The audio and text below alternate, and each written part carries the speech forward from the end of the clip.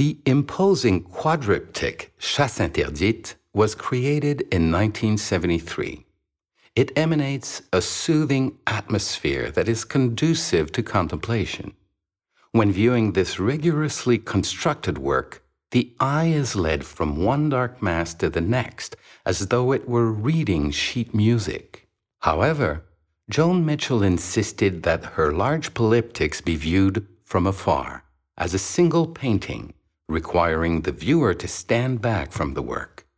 She stated, "I paint them, the 3 panels of the triptych, to be seen at a distance, not to be read, not to be seen in 3, but to be seen in one piece." In Chasse interdite, the somewhat rectangular shapes emerge from a lightly colored, luminous background. Masses in shades of blue, peach pink, green, and yellow are juxtaposed, forming evanescent cloud-like patches that contrast with the darker colored masses, bringing a sense of balance to the overall composition.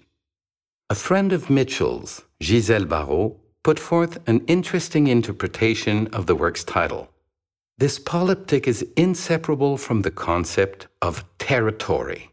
As is often the case, the title should be interpreted both superficially and at greater depth. There is no lack of humor.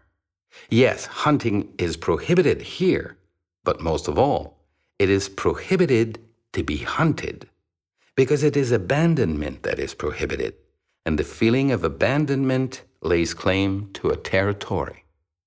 With this title, Joan Mitchell also seems to be making a statement of disapproval directed at Jean-Paul Riopel's love for hunting. In doing so, she reveals a great rift that existed within the couple.